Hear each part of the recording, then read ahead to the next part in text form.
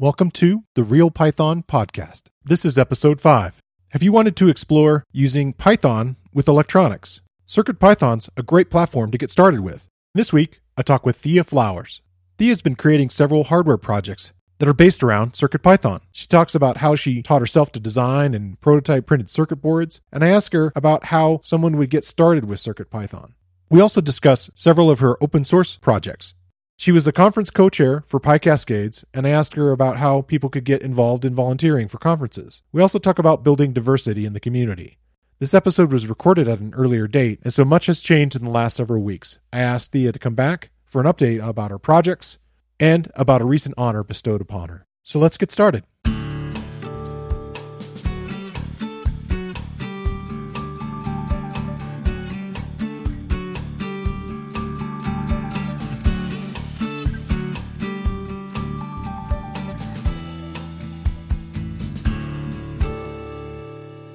My name is Christopher Bailey, your host.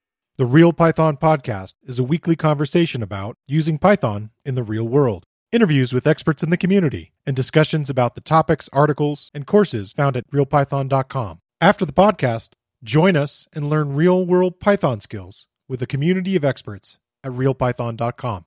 Hi, Thea. Welcome to the podcast. Hi. So why don't you give us a little bit of your programming background? Yes, it was a long time ago. I got into programming because of video games, actually. When I was like 12 and 13, I wanted nothing more than to make video games, basically. So I started programming in this tool called Game Maker. Yeah. Which is very different now than it was then. But like back then it was made by one guy and it had this like drag and drop sort of interface for creating games, but you could also program in this scripting language called Game Maker language or GML. Okay. Yeah, so I ended up learning GML and then eventually like made a couple of little games that I'm never going to show anybody ever. Sure. Yeah, and then from there I learned like, C and C++ and a couple of other languages. And that was all in high school, basically. And when I was graduating from high school, I unfortunately didn't get a chance to go to college. So I sort of like weaseled my way into the industry, as I like to say. I ended up, after failing to become a famous musician, I ended up working at a little web design firm in my hometown, writing PHP. Okay. Yep. So that was fun. From there, I went to consulting and then eventually landed at Google. Yeah, we were talking a little bit just before we started. I just did a recording with Brett Slatkin, and you were mentioning a little bit about your indirect experience with him through App Engine. Yeah. So before I started at Google, I was working at a consultancy and we did a lot of stuff with Google Cloud stuff at the time. We would migrate companies that were using like old school Lotus Notes or Microsoft products or something like that over to Google Cloud. And inevitably, all of these companies have some kind of like custom software that they would have that was built around their existing systems, be it Lotus Notes or whatever. And so I worked on this team who specialized in porting those apps or recreating those apps onto Google Cloud Platform. Yeah. So I get to do a lot of App Engine and a lot of Python. Got heavily involved in the App Engine community because of that, and definitely have experienced indirectly a lot of Brett Slatkin's work. So, yeah. Did you approach Google or did they approach you? I approached Google. I was working at this consultancy and working a lot and not getting paid very much. And I also wanted to change from Atlanta, which was where I was living at the time. I want to go out west because everyone wants to leave their hometown, right? Sure. Yes. I interviewed at a couple of companies and Google was one of the top on the list. And after 10 interviews, wow, I convinced them to hire me. So nice. So what are you working on currently at Google? Yeah, so I transferred to the Flutter team last year, the Flutter developer relations team. So at the moment, I am doing Flutter stuff. So I'm programming in Dart and creating examples and all kinds of cool stuff for Flutter. For those of you who don't know what Flutter is, it's a cross-platform UI toolkit, which is really, really cool. Lets you design apps and run them on iOS, Android, and we have web coming very soon, if not already launched. I don't know. I haven't been keeping up with that. And we have desktop support in beta, or alpha or something like that. But it's coming. So it's pretty cool. Yeah, awesome. So your Python background started with App Engine. Oh, it actually started way before that. Oh, really? Okay. So, I mentioned I wanted to make games in high school. That's what I did with my programming, basically. Like any sort of programming I was doing was related to games. Okay. So at one point I wrote a 2D game engine, and I wanted a way to have it build every time that I made a commit in Subversion. This is how old that is. Yeah. I was still using Subversion. Git didn't exist yet. I built a build bot using Python way back then, and it was great. And I think it even used because Jinja 2 didn't exist yet, right? So I used Cheetah templates. I think that was what it was. Oh, wow. I'm not familiar with that. It's old school. So yeah, I used Python back when I was a teenager. Okay. I did PHP for a while. And then, when I moved to this consultancy, I was they were all using Java at the time, which Java's a fine language or whatever, but it's not always a fine language for rapid iteration and responding quickly to customer demands when they change their mind. So I convinced them to try Python, and it worked out really well for me, I think. Yeah. And since then, you've been, along with getting your position at Google, you've been doing a lot of open source projects. And yeah, tell me about one of the ones you're working on right now. Yeah, absolutely. I've kind of taken a step back from a lot of my sort of bigger open source engagements. Okay. For my health. Really kind of, turn down the knob on how much I'm involved in a lot of different things that aren't projects that I sort of originated. Sure. So I'd say my biggest two open source projects right now are Nox. So that's NOx. And Nox is very similar to Tox, but it uses Python as the configuration instead of any files. It seems to be doing well. I am not the only maintainer, which makes my life a lot easier. Yeah. But yeah, it's really great. And I never really expected that to get any adoption outside of my personal projects and the projects I had a say in at Google that use it.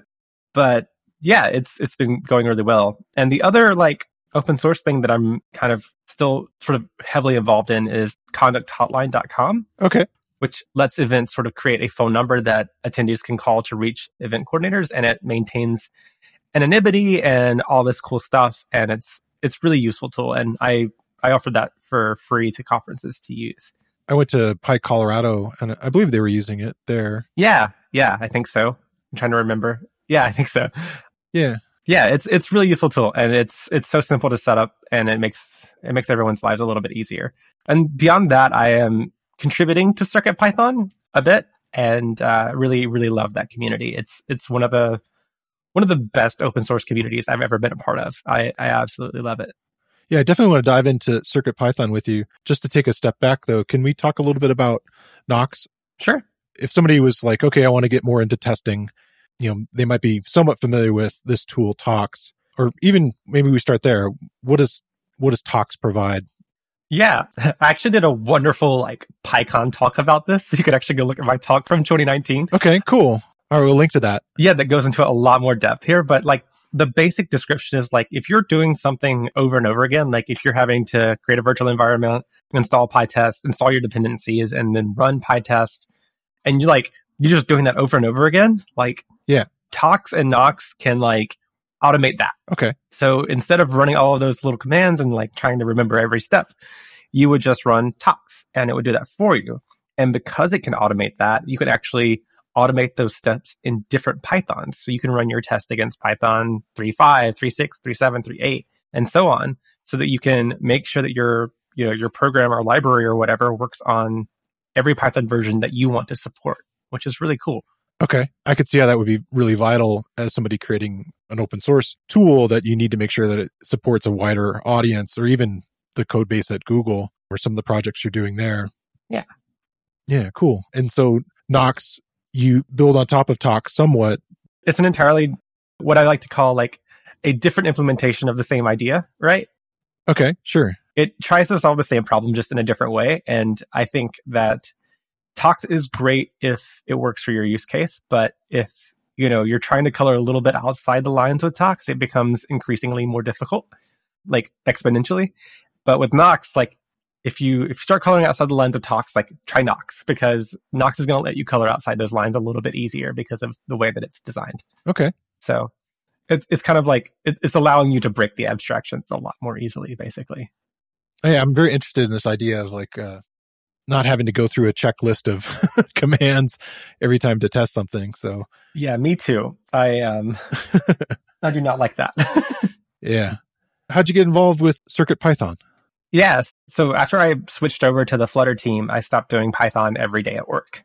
Okay. Which was a big change for me, right? Like, I love Python. Like, I've been programming Python for like a decade now. I was like, okay, I don't want to lose my connection to the Python community, basically. Like, I was lucky enough to like make my job involve Python for a while, but now I had like kind of lost that. And I was like, okay, what do I do? How do I get back into being connected to the Python community without having to do it every day at work? And I've been getting involved and interested in electronics for about a year before this. I built a synthesizer using the sound chip from the Sega Genesis, and I programmed that in C and C++. And I know C and C++, but it wasn't a fun experience. Okay. And, I thought to myself, I was like, well, there's this thing called CircuitPython. Maybe I should check that out for my synth projects. So I started looking into it, and I was like, oh, this is awesome. Like, the ability to just sort of edit a file and save it and have that be your microcontroller code is awesome. Like, it's so much of a better loop than like opening up the Arduino IDE and compiling, waiting for compilation, waiting for it to flash things, all this stuff. It's great. And also it's Python, and I get to continue writing Python. Right. Yeah. So like, that's kind of how I got interested in it. And then from there, I ended up where I am now, which is like designing 2 separate synthesizer projects using CircuitPython. So yeah, cool. That rapid implementation is something that I think everybody loves, in some ways about Python in general, like the idea that it doesn't have to compile. When I talked to Brett Slacken about it a little bit, he was saying that's one of the things he really liked when he started using Python at Google, is like setting up all these things that manage all the servers. And it was nice to be able to iterate quickly. And I could see that with electronics, moving to something that's even more in the physical world right in front of you, and being able to send the code to it and have it run. Something I'm very excited about too, because I dabble in electronics, but I haven't gotten into MicroPython or CircuitPython at all. And I'm just that's why I'm super interested. It's like I built guitar pedals and things like that, and I really want to awesome try to learn how to program this stuff. So that's something I was interested in a little bit about, was, okay, so MicroPython, and what's the difference between that and CircuitPython? Yeah. So that, like, this has kind of been talked to death, but like, so has it? Okay. Sorry. Yeah, a little bit. It's fine. So like, MicroPython is sort of one of the original projects that tried to bring Python to small devices. Okay. It's great. It's a wonderful project, and it has its own goals. CircuitPython is a fork of that. That's a little bit more education friendly, right? Like, the goals of CircuitPython are explicitly different from MicroPython. And the idea is to make CircuitPython very approachable to beginners. And there's a lot of changes that have been made to that end, right? Like, one of the major differences you'll notice if you switch between MicroPython and CircuitPython is that MicroPython doesn't really adhere to standard library conventions. So like, there's not like an OS module that's emulated. Oh, okay. And so on and so forth. Whereas like, CircuitPython is explicitly designed to be as compatible with upstream CPython as possible, so that you can port code between the two. And it kind of helps a lot, because there's a lot of CircuitPython code that can also run on like the Raspberry Pi with CPython, right? So that's kind of the idea. Is like, let's make it approachable, and let's make it as education friendly as we possibly can. And I think that that's a really good goal. Yeah. I was reading a little bit about it, and the idea that when you attach this hardware to your computer, that it can just appear like a connected drive. Yeah. That's awesome. Okay, cool. If you were going to get one of these boards, do you have a suggestion as to where someone would start? Like, what hardware board would be a good choice? Yeah, absolutely. I think sort of the ultimate starter is like the Circuit Playground Express, right? It has so much stuff on it. It has like a ring of LEDs. It has a microphone. It has a little speaker. It has, I think they have accelerometers and temperature sensors. Like, there's a bunch of stuff just already on the board for you to play with. So you don't even have to wire anything up to start experimenting with code and like sensors and like the physical world, basically. Yeah. So I think that's a really great option. And, I definitely see people's faces light up when they get the LEDs, showing different colors and stuff like that. It's really, really wonderful. Figuratively and literally. That's cool. Yeah, exactly. And, the other ones that I would recommend is like any of like the Pi badges. They have little screens on them and like buttons and stuff. So you can, if you're more of a visual person, you can actually, display things on the screen and make them move around and like even make little games on them if you want to. So I think either of those are a great option. The Circuit Playground Express is going to give you a little bit more to play with out of the box, but the Pi badge is going to give you a screen. So, nice. Maybe either or both, whatever you want to get into. Yeah, I'm probably going to get both. Yeah, and they're not very expensive at all. I think there's a low cost version of the Pi badge that's like $25 or something. So what are some of the things that you, as far as like projects that you are excited about in CircuitPython? Oh, that's such a big question. Okay. There's so many like really interesting projects going on. Not to get into any specific projects, but like I am personally really excited about the Bluetooth stuff that's coming or is sort of present in the CircuitPython 5. Okay. Which I think is in release candidate right now. So it should, like, maybe by the time this podcast comes out, we'll have the final release of CircuitPython 5 with the Bluetooth. Okay. But like, it's awesome because it lets CircuitPython devices not only communicate with like phones, computers and stuff, but communicate with each other. Oh, okay. Yeah. I think there's all kinds of really cool stuff. My friend Nina is adapting a project from Sophie Wong, maybe? Yeah. That is like a jacket that has like LEDs on it and then like 3D printed little gems covering the LEDs, which is really cool, like diffusers. And she's using CircuitPython for that. And having Bluetooth as the ability to like control that from your phone is really powerful. Or, being able to detect other Bluetooth devices and react to those is really cool as well. Yeah, that sounds very cool. Yeah. I saw that Nina's doing a talk at PyCon.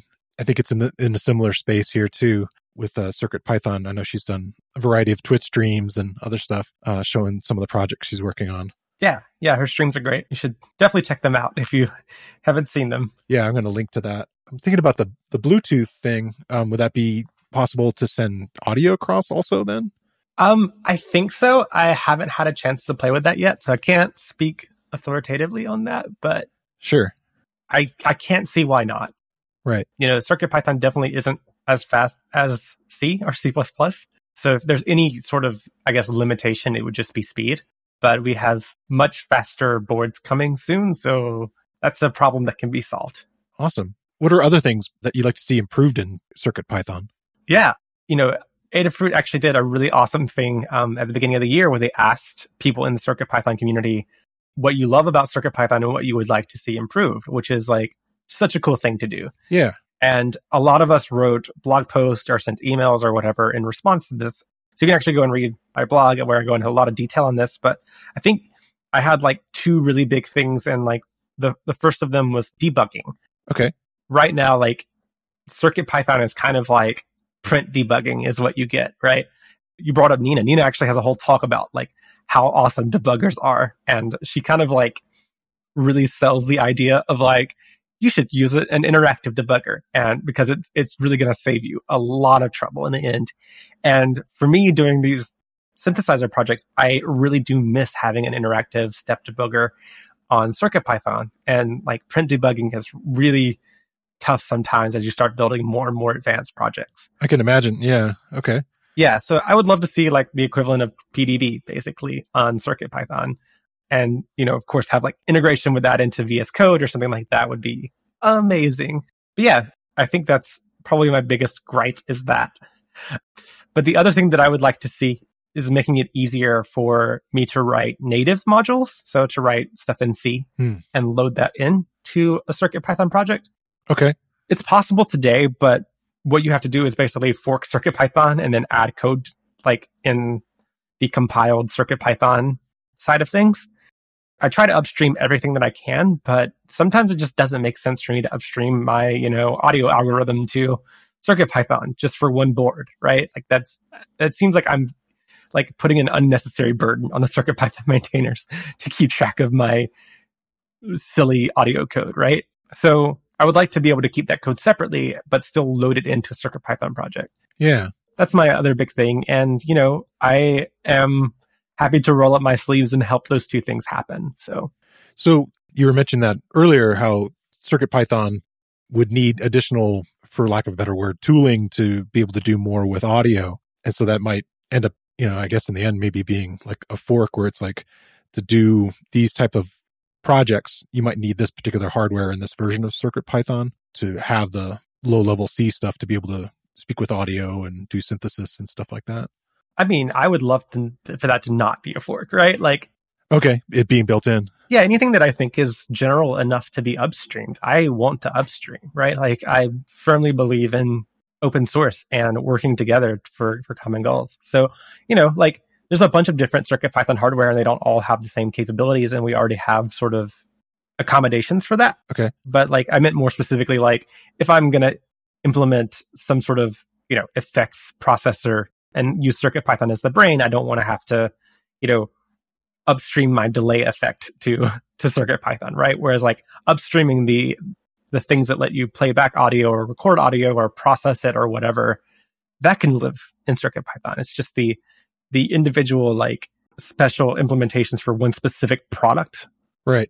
It's something that doesn't feel quite like it should, be upstream. That's something that's interesting, because that's where you have to figure out where that dividing line is between something that makes sense to be upstream. Yeah, totally. You did a couple of posts and things about working toward consensus. Is that part of that in this sense? Like having to, I guess, what is it like trying to work toward consensus with a group of people in open source? Well, with CircuitPython, it's really easy. Everyone's pretty easygoing and... oh, good. So there's no trouble. I think that particular blog post that you're talking about, I wrote when I was working with the Python packaging working group and the Python packaging authority. It is very hard to drive consensus with that group of people. And that's not to say anything bad about those people. They're all great people. It's just there's so many different use cases for Python packaging, right? Whereas like CircuitPython is sort of like, it runs on microcontrollers. It has a very clear use case, right? And very clear goals. Okay, sure. Whereas Python packaging has like sort of grown organically over the years to accommodate so many different use cases. And it's kind of really hard to balance all of those concerns, right? And, sort of everyone has strong opinions, but their strong opinions come from their experience and their specific use cases. And they don't always match up with other people's use cases. And when you're doing the job that I was doing, which was maintaining the documentation, packaging.python.org, it is so very difficult to figure out what to write and what to recommend, because you have to caveat a lot of things and you have to drive some level of consensus among this group of people who all have very different use cases and very different ideas about what should be front and center. Because everyone wants their use case to be front and center, right?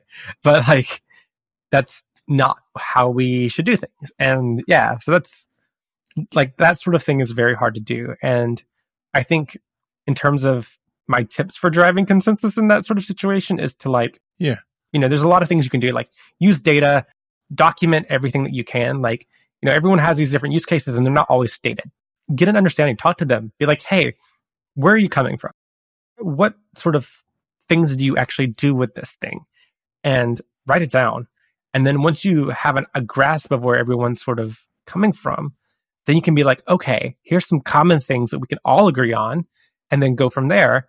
And the other thing is like, for packaging.python.org, I was like, what is actually the most common use case for Python developers, right? Is it packaging projects? It's not. A very small percentage of Python developers actually create packages and upload them to the Python package index. It's installing packages. And what are most people installing packages with? Are they installing it with their operating system? Are they installing it with Conda? Are they installing it with pip? I drilled into those and said, okay, most people are installing packages with pip. So let's put that front and center. And having that data and like sort of having enough sort of data and credibility and documentation to back up what you're trying to do when you're driving consensus is really good.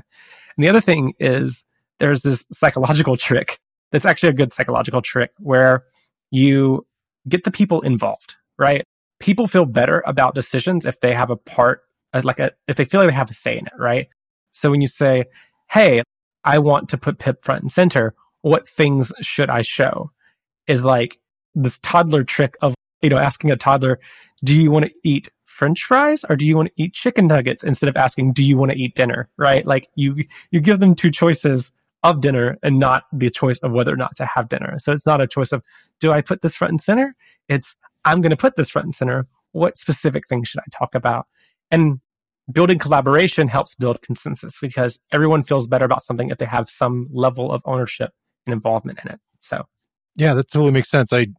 That's even a problem with my wife as far as dinner. Have to have choices. Yeah, I am that woman. Like, oh, I don't know, the problem of choice. Yeah, exactly.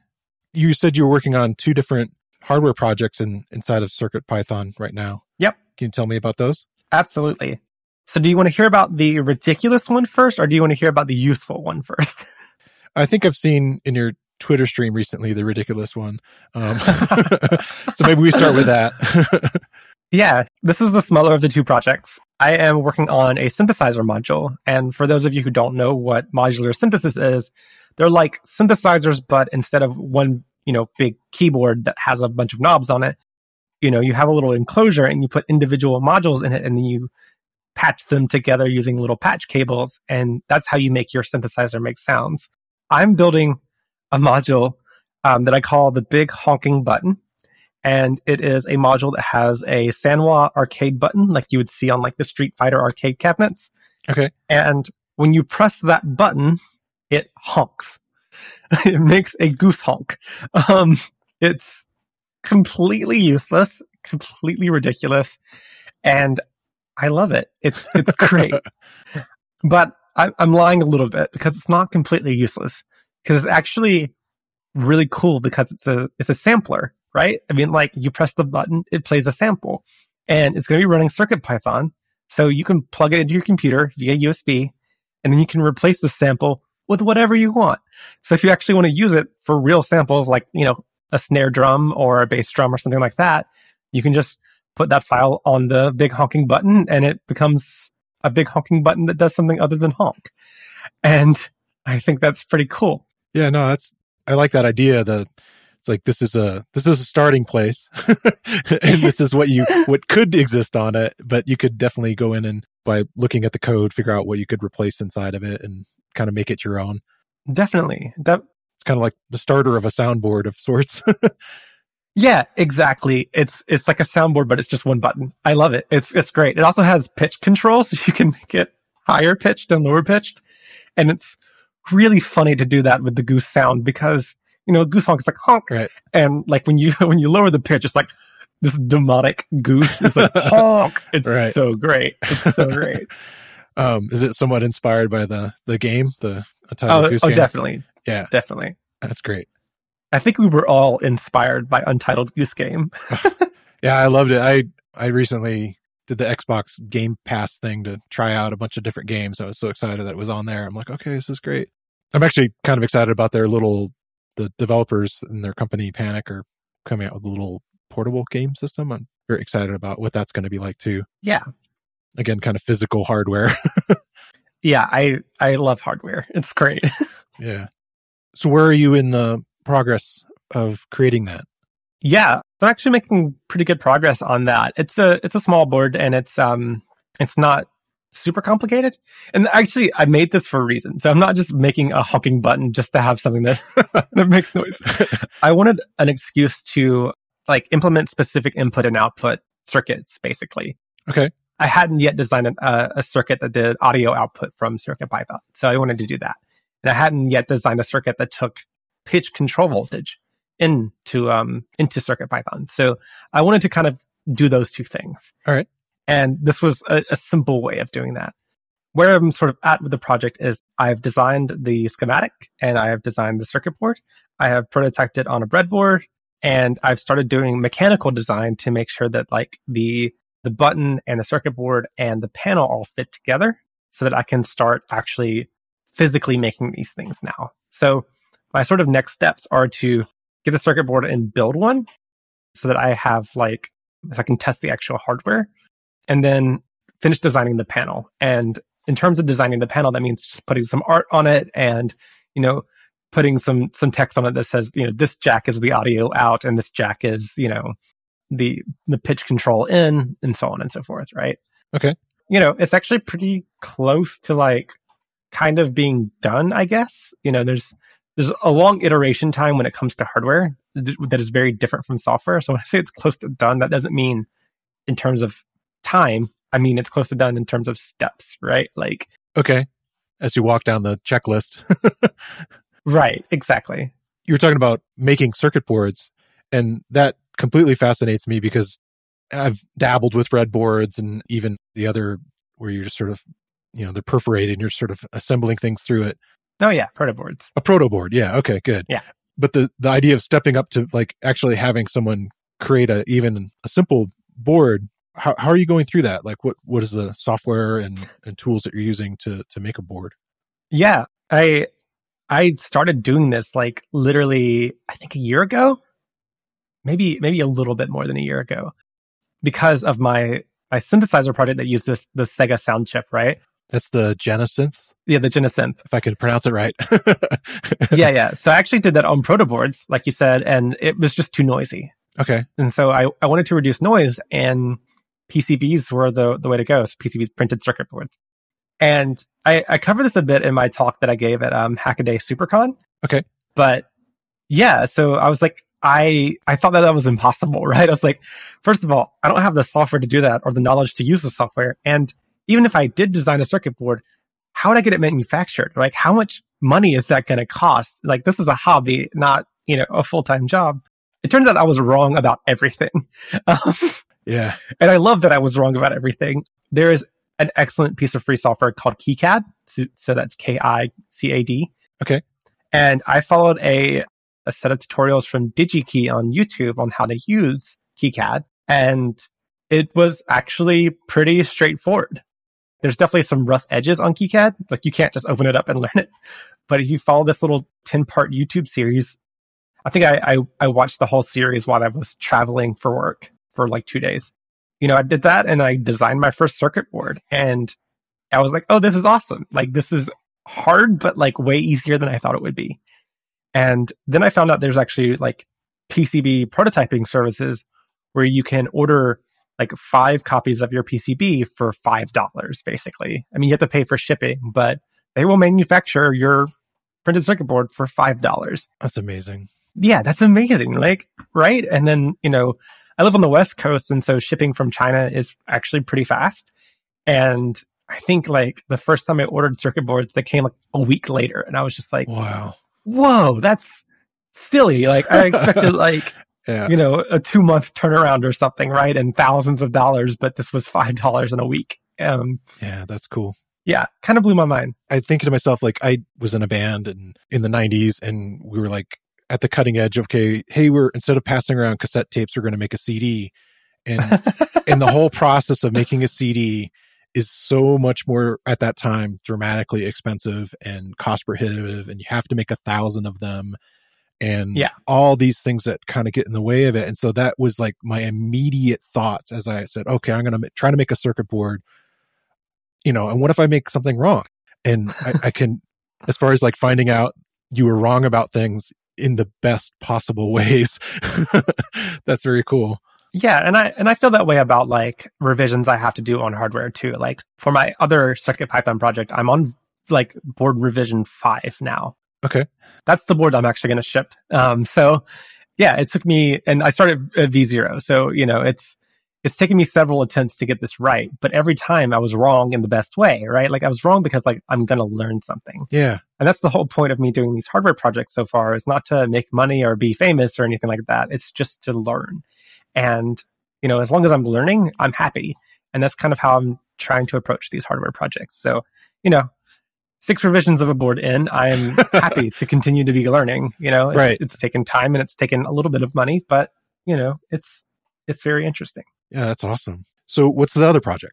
Yeah, so the other project's called Sol, S-O-L, and it is a youthful project. It is a MIDI to control voltage module. So in the world of modular synthesizers, the way that individual modules communicate with each other is through what's called control voltage. And that's like generally like somewhere between the range of -10 to +10 volts, basically. Okay. And these modules use this control voltage to communicate with each other, all kinds of things, right? They can use it to communicate like turn this knob to this value, right? So like, turn up the filter, turn down the filter, turn up the frequency, turn down the frequency, all this interesting stuff. And they can also use it to send pitch data, right? So it uses like modular synthesizers use control voltage to tell what pitch that an oscillator should play at. So if you press middle C on a keyboard, that's got to map to some voltage, basically. And I think it's 4 volts, right? And if you play the C above that, that's actually 5 volts. So it's 1 volt per octave. Okay. Basically. And so if you play, a G, it's somewhere in between. So the idea behind Soul is to bridge the gap between the digital realm of computers and MIDI and USB and the analog realm of modular synthesizers. So what Soul does is allows you to plug in a USB cable to your computer, and then you can send MIDI data to Soul, and then Soul will translate that into control voltage that you can use to control various aspects of your modular synthesizer.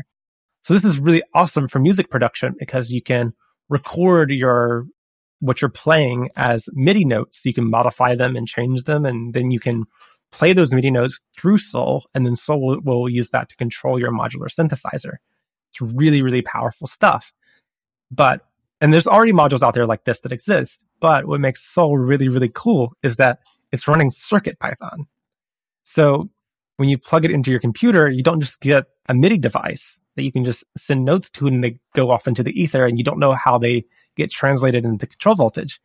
You actually see a thumb drive as well, and you can open it up and you can view code.py and you can see exactly how Soul is translating your MIDI data into control voltage, and you can change it. Right. And I'm including all kinds of cool example programs of how you can do various things with Soul through that interface, which is really, really cool. Yeah, I could think of like if you've ever wanted a arpeggiator or you want to have all these different things happen that are sort of MIDI specific things that might have been hard to send to control voltage. This is really giving that programmability, and hopefully if you're a Python person, giving you a tool that lets you kind of explore those things. Yeah, exactly. John Park did a really cool video where he made a quantizer. Okay. What that does is basically it snaps the notes into a specific scale. So like he's like, okay, I'm just going to quantize this to the C major scale or something like that. So no matter what note he played on his MIDI controller, his computer or whatever through Soul, it would snap it to the nearest note that's in the C major scale. So you can never play out of key. So you can do things like that. You could process the data and make sure that it doesn't go outside of that range or things like that. So there's all kinds of really neat stuff that you can do. Yeah, that's cool. If someone was interested in this project, and I know it's not completely done yet, but where would you like stay up to date on it and eventually be able to purchase something like that? Yeah, there is a mailing list that you can join. So you can go to my Twitter and you can click my pinned tweet and you can find the mailing list, basically. Okay. We can also include a link in the description here. There's an information page at winter.dev/soul, and that's WNTR.dev/SOL. And you can read all about the project there, and you can sign up for the mailing list to be notified when it's ready. In the meantime, it's completely open source. The hardware design, the software, the firmware, everything's already open source and on my GitHub. So, if you're super brave, you are more than welcome to go ahead and check it out. That's totally allowed. Cool. If we were going to dive a little deeper into using CircuitPython and someone was setting up, say, the Circuit Playground Express, what do you use to edit the code there?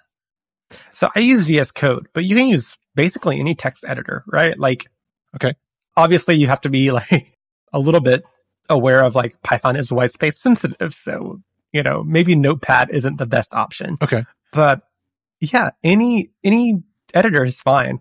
I think for beginners, the best option is Mu, which is MU. It's an editor specifically designed for CircuitPython and MicroPython. And it's great because it automatically detects boards. It can automatically connect to their serial ports. So you can actually see the output from the device, like if you do print. Oh, nice.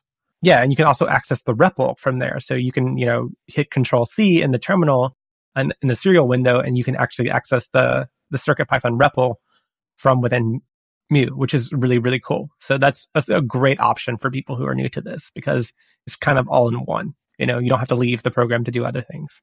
Awesome. So I have some questions that I like to ask, sort of weekly recurring things, and I'm working on some new ones. One of them I was thinking about is there's a podcast called Make Me Smart, but I want to kind of take the question they use, modify it a little bit. What's something you thought you understood in Python, but it turned out you were wrong about it? Oh man, that's a really good question. Gosh, I don't know. Probably threading. Okay. In my last role at Google, I had a very interesting set of circumstances that led me to writing some really heavily multi-threaded code. And it, like before that, I was like, I know how to use threads in Python. It's fine, whatever. And I think my hubris was my downfall because it took me a couple of months to really wrap my head around this and get this threading code to where I needed it to be. And I think it still has bugs. And, it's one of those things where it's on the surface, it seems very simple. And then as soon as you actually try to do anything beyond the very simplest stuff, it starts to hurt your brain. So I think the threading is probably my answer for that. At least the best one that I can think of at the moment. What are resources you've used to learn more about threading? Oh God. Pain and suffering. Okay. Just banging your head against it with code. Yeah. I don't know. I think there actually is a severe lack of resources when it comes to understanding threading in Python, mostly because every time that you see any resource about threading in Python, everyone's like, don't do it. And okay, fine. But also sometimes threads are the answer. And when they are, we need to know how to actually use them effectively. And so, all of these people who kind of buy into this cargo code of oh, threads are bad, aren't actually helping anybody. They're just, preventing people from actually creating and finding resources that are useful. So. Okay. And the other question is, what else are you excited about in the world of Python? And it could be an event, package or, coding tool or some kind of hardware. Yeah, I'm actually really excited about PyCon US in April. I'm speaking, so that adds to nervousness and excitement. Yeah, but also, just looking at the list of speakers and the list of talks, it's going to be really, really good. And I look forward to PyCon every year, and I am super, super excited about it this year. And there's also some really cool stuff that's going to be in the PyLadies auction that I've heard about. So. Okay. I'm very stoked for that. Really, really excited about it. So what is your talk about? So my talk is actually about Soul. So I'm going to be talking about controlling the world of modular synthesizers using Python. You're going to have to haul a lot of equipment with you. I'm actually probably not going to bring anything with me. Okay. You could just have ways of demonstrating it through video and such. Yeah, just pictures and video. I might, though, because I do actually have a really small modular synthesizer that I brought with me to Atlanta when I visited in January. I stayed in Atlanta for a month in January and just kind of hung out with family and stuff. And so I brought this little tiny modular synthesizer that has 5 modules in it. And I might bring that just so if people want to play with it afterwards or something. Okay. Give them a chance to get some hands-on time with it. But I don't know. Haven't decided yet. Is it in the recording world, they have this thing called a lunchbox. It's a power supply, and then they'll have a variety of modules in it. Yeah, those are kind of leaning toward a a preamp or compressor or something like that, some kind of audio specific thing. Yeah, it's kind of like that. Okay, cool. It's not I'm trying to remember the guy from Erasure, Vince. No, it's not like that. not by any means. I don't have that much money. Right. No. Yeah, or the space probably. Oh, I definitely don't have the space. Cool. And then the other question I had was, if you listen to music when you code, what type of music do you listen to? Oh, that's a great question. Wow. I listen to all kinds of different stuff, but I think mostly I tend to listen to instrumental music or music with very little words or words that aren't in English. it helps my brain a little bit. Right. So I end up listening to a lot of video game soundtracks, actually. Oh, okay.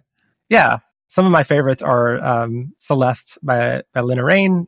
That's just such a great soundtrack. Also love the Nier Automata soundtrack. It's really good. It does have singing in it, but like the words aren't in English. And I don't think they're in any language, actually. I think it's a made up language for the game. And it's really, really wonderful because it's very like atmospheric and chill. But at the same time, like some of the tracks are really energizing. But yeah, I could talk a lot about music that I listen to in while working, but those are a couple of my favorites. Cool. Yeah, we'll link to some of that stuff. Awesome. I know you worked with PyCascades over the last couple of years. What's your experience working with and being an organizer for PyCascades? Yeah, it's honestly been really great. In 2019, I served as the co-chair for PyCascades in Seattle. This year, I sort of just kind of helped with whatever. It was no longer my job to be the co-chair, so they got to kind of pick and choose what sort of things that I helped with, which was really good.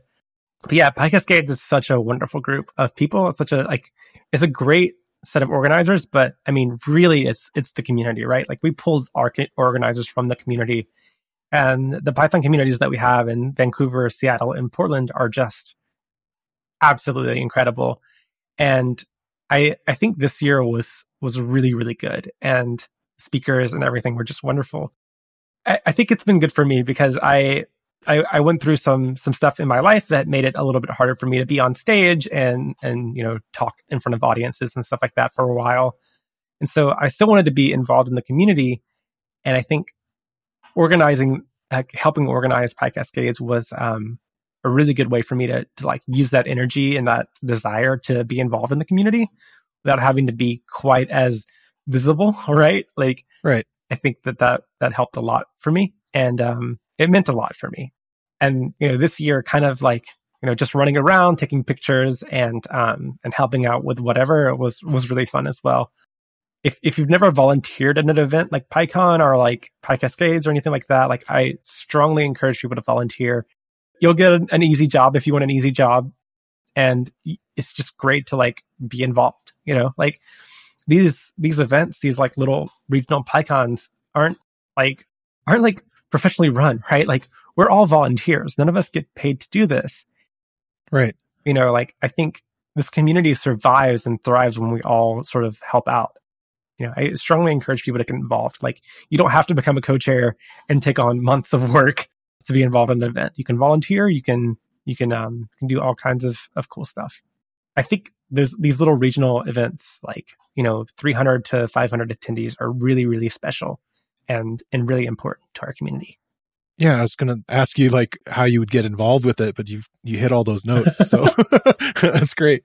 It's mostly a cry for help. It's like, please help us. We need volunteers. Yeah, I was just looking at PyCon and noticing they put out that call now for volunteers, and it's everything from like helping people getting their stuff set up, on stage to whatever. So it's not necessarily all going to be spotlight. And if you don't have the personality where you want to be right in front of everybody's face, I'm sure they can find a position for you. Yeah, exactly. I wanted to ask you about, for this podcast in general, like I'm new to this, and I'm somewhat new to the Python community, and that's partly why I joined Real Python. But I want to meet more people in the community and create relationships in order to get more guests, and so forth. And you had a post the other day on Twitter about how you're looking for more women to be involved in these kind of things like mailing lists and podcasts and so forth. And I immediately reached out to you because I was super interested in what you were doing in CircuitPython and so forth. But I want to be aware of diversity in what I'm creating here also. And something that Dan and I talked about initially also. We're looking, okay, who are different people that we could reach out to. And I know you did like this very simple survey where you're like, okay, tell me people, like literally, but you have followers and you have people already kind of connected there. And eventually I'm sure that will be something through the podcast I'll build up on. But do you have like advice for me for like, reaching out to people? And, like I'd like to talk to Nina. I'm sure it's something I could just reach out and ask her. And partly again, because I'm super interested in this topic, Yeah. But do you have other advice for me on developing a more diverse podcast, if you will? Yeah. I think one of the things that I really noticed in my, sorry, this happened like literally yesterday. I tweeted like, if you know someone who's awesome, who's not a man, that does Python stuff, like mention them below. And like, what was amazing to me, even as someone who's been a part of the community for a decade, is like, there were more names on that list that I did not know than names that I did know. And like, okay, even someone, that seems connected like me still doesn't know of everyone. And, I think, the Python community tends to sometimes be a little insular in terms of like who it highlights and who gets the spotlight. And, so I think my advice is like, seek out voices that aren't already amplified, right? Like, I mean, definitely interview Nina. She's great.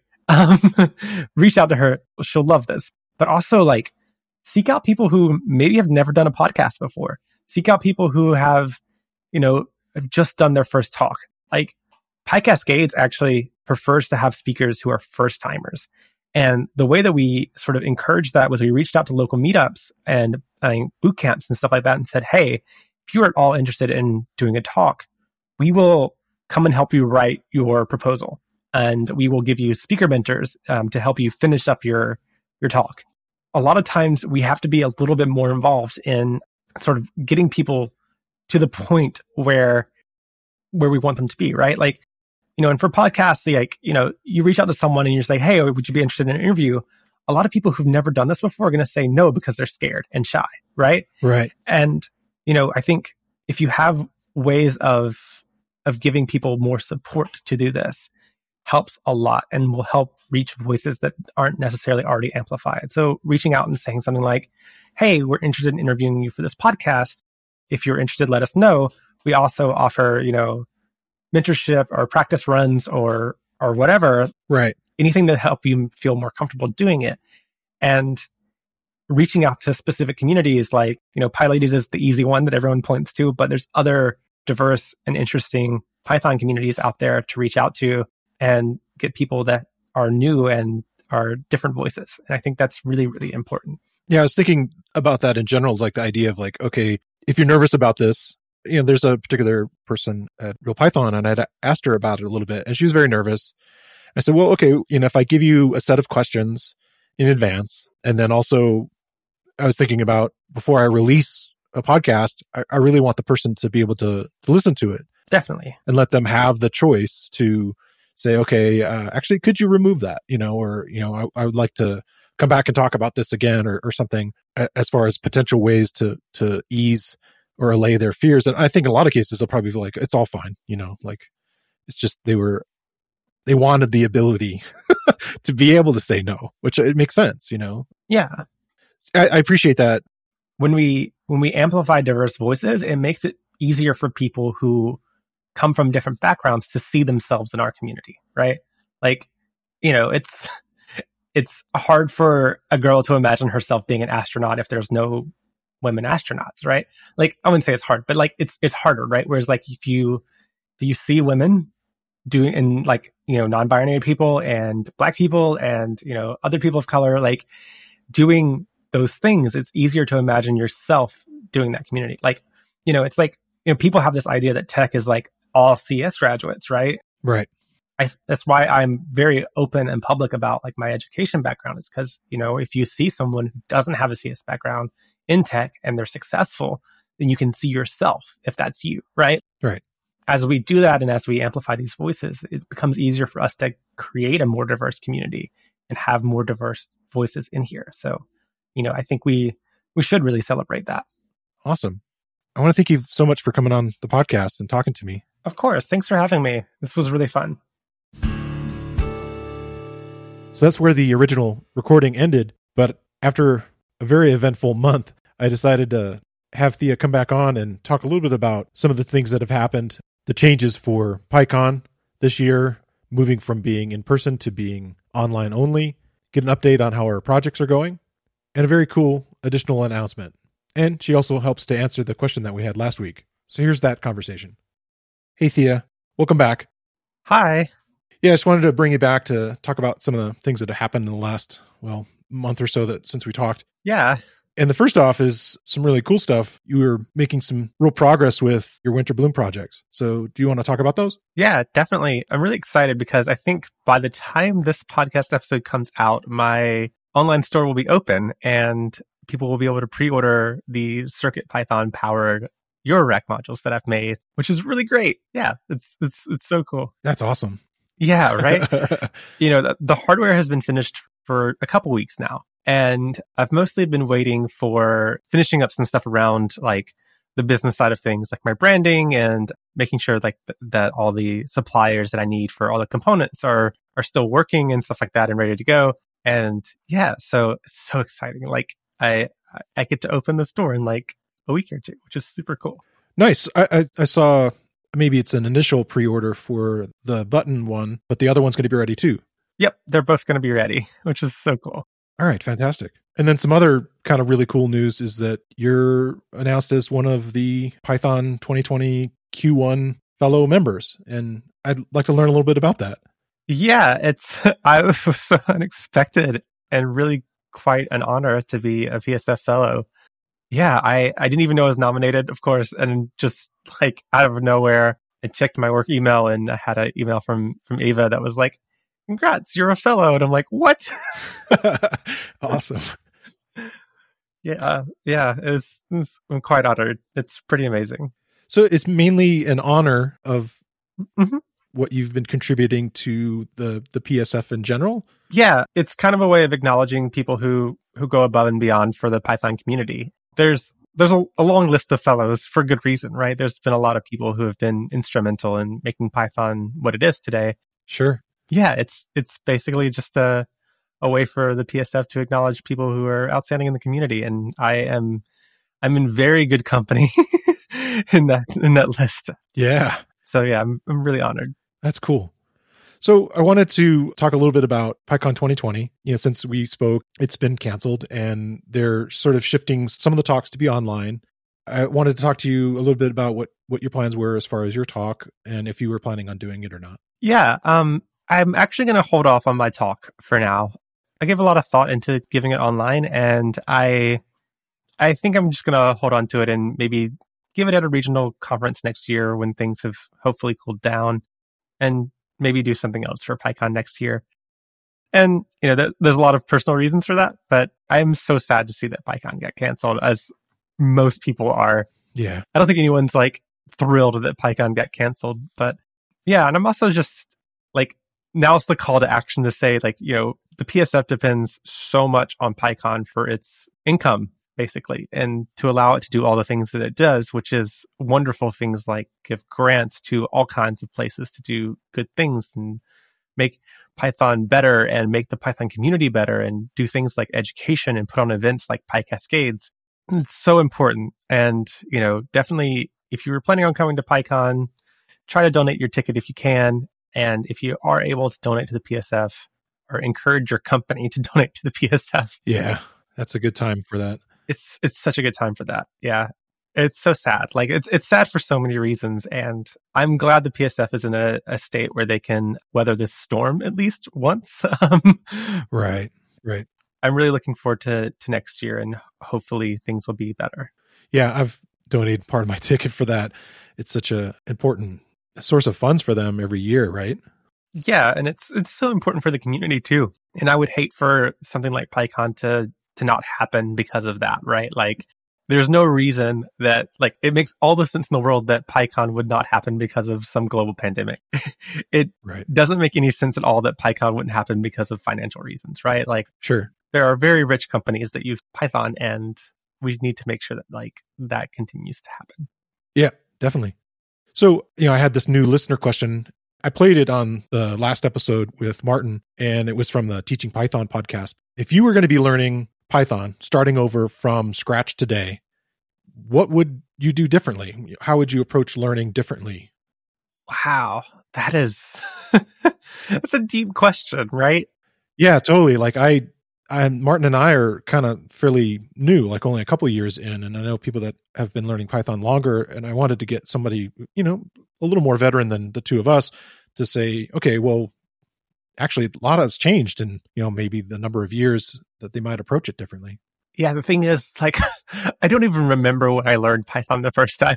Like, so like, it's hard to say what I would do differently. I can tell you what I would do if I were learning Python today, which is probably take advantage of a lot of these like actual courses for learning Python, right?